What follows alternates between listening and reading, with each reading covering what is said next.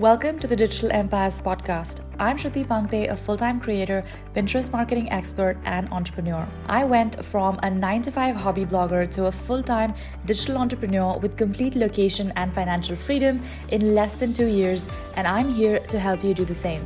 If you're an ambitious hustler looking to grow your influence, income, and impact online, then you're in the right place today. And with that, let's dive into the episode. Now, there are many reasons why you might not be growing on Pinterest. The first reason why you might not be growing on Pinterest is because your profile is invisible. Now, most people use and tend to think of Pinterest as a social media platform, whereas they should be thinking of it as a search engine. Your Pinterest profile is to Pinterest what your website is to Google. This means that if your profile is not sending the right signals or the right ranking factors for the search engine that Pinterest is, then you're not going to be discovered on Pinterest, which means you're not really going to grow either in followers or even in traffic. Here's what you can do about that. First things first, make sure that your profile has a business name or a brand name that is associated with the business or the website that you have. If you don't have a website, you can just stick to your own name as a personal brand. The second thing you need to ensure is that your profile actually showcases the most important keywords that will help your ideal audience find you on Pinterest. This means identifying exactly what your niche is and how you can reach your target audience by focusing on 3 to 5 specific keywords. So for example, if you are a business which is all about photography and you focus on couples photography, then these are keywords that must be featured in your profile. Not only should your business name as well as your bio on your profile should be keyword optimized, you also want to make sure that you're actually a high quality account which is only pinning content which links to solid high quality websites. If you're adding a lot of spammy links to your website or you're saving content from creators that are not exactly high quality, then that will also influence the growth of your account. In order to make Pinterest think that your profile is legitimate, you also want to make sure that you have verified your website, which means you have claimed your website or your domain on Pinterest, as well as connected any social media channels that you might have on Pinterest as well. This allows Pinterest to understand exactly who you are as a content creator or a website owner and what you bring to the table. The more legitimate and high quality your profile is, the faster your account is going to grow. The next reason why you're not growing on Pinterest is actually one of the most important reasons that I'm going to share with you today, and that is your content is average. Now, there are billions of pins that are uploaded every single month on Pinterest, so why should people be clicking on your pins over anyone else's? When you think of Pinterest as a search engine, you really got to think, what is it that you are offering through your content, which is your pins, to the people on Pinterest for them to actually click through to the pins and also find you and follow your account? Why should people be buying your products and services over someone else's? What is it that is unique about your brand and business that should attract people to your account on Pinterest? Now, when it comes to your content on Pinterest, what I really mean here is the pins that you're creating. Pins act as the major form of currency on Pinterest, which means the better your pins, the higher the chance that you are going to rank on Pinterest as well as grow your account. Now, when it comes to the content that you create or the pins you're creating, there are two different aspects to it. The first aspect is the visual or the design aspect. Now, that is all about creating pins that Pinterest loves, which means creating vertical pins with high quality images, with call to actions, as well as making sure that you're giving people a reason to click. The second aspect of creating stellar content is all about the subject matter. So what is the topic that your pin relates to? Are you creating a product pin? Are you creating a blog post? What is that blog post going to help your reader achieve? So when you're creating content on Pinterest, you always have to think about the person who is going to be clicking through to that pin, because when people don't click through to your pin, you do not get traffic, you do not get followers, which means your account doesn't grow. When it comes to creating stellar content that actually helps your account grow, you gotta have both of these two aspects in place, which means that you need to be creating pins that are, one, visually appealing, which means that your target audience actually wants to stop the scroll and click through to your pin. And second, your subject matter or what your pin is all about needs to also be interesting enough for that person to click through.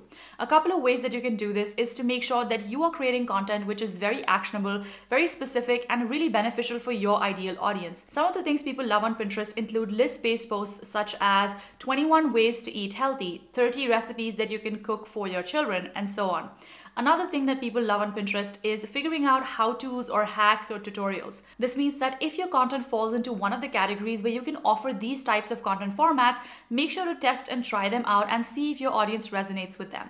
The key here is to make sure that not only are you creating pins that are actually appealing to your reader, but you're also creating content that is appealing to your reader as well. The only way to win on Pinterest in the long run is by creating awesome content that your audience actually cares about and wants to read about. The third reason why you might not be growing is because you're only using image pins. Now, image pins are pretty much the standard pins that you must have seen across Pinterest, which is just a basic graphic which you can click through and it takes you somewhere on the internet. However, since the last few years, Pinterest has released video pins and is now heavily pushing content which actually falls in this category. Now, one of the reasons why Pinterest is doing that, it is because they want their users to stay longer on the platform and actually engage within the platform. Now, when Pinterest is figuring out whether or not to put your profile as a high quality profile and to push it out to more people on the platform, it's looking at how many people are engaging with your content. There can be various types of engagement on the platform, including link clicks, impressions, close-ups, saves, as well as video plays. And when you upload video pins, you also allow Pinterest to believe that you are keeping users on the platform engaged, which means that they should be showing your content to a wider audience and putting it out to more people.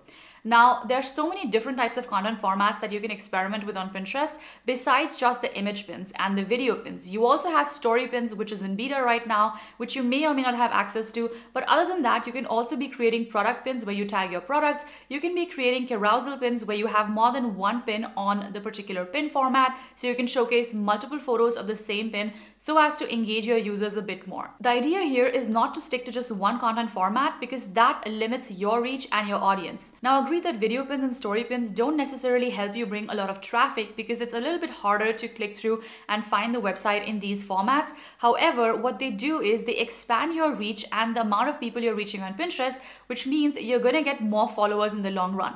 Once you have more followers, you have more impressions of your existing pins, which means you have more traffic in the long run. So don't just think about what are the pins that are going to drive traffic to your account. Also think about what are the types of content formats that you can experiment with that are going to increase the number of followers and the reach that you have on Pinterest, so that in future when you're posting content, it reaches a wider audience organic. Now, the next reason is one of the most common reasons why people do not do well on Pinterest, and that could be because you're not playing the long game. Now, even though Pinterest is faster than Google or maybe even YouTube as a search engine, it does not mean that it is magic. It does not mean that if you start posting pins today, you're going to start getting traffic and traction tomorrow. Now, much as we would all love to believe that that is the case, and much as we would all love for that to happen, it rarely ever happens that way.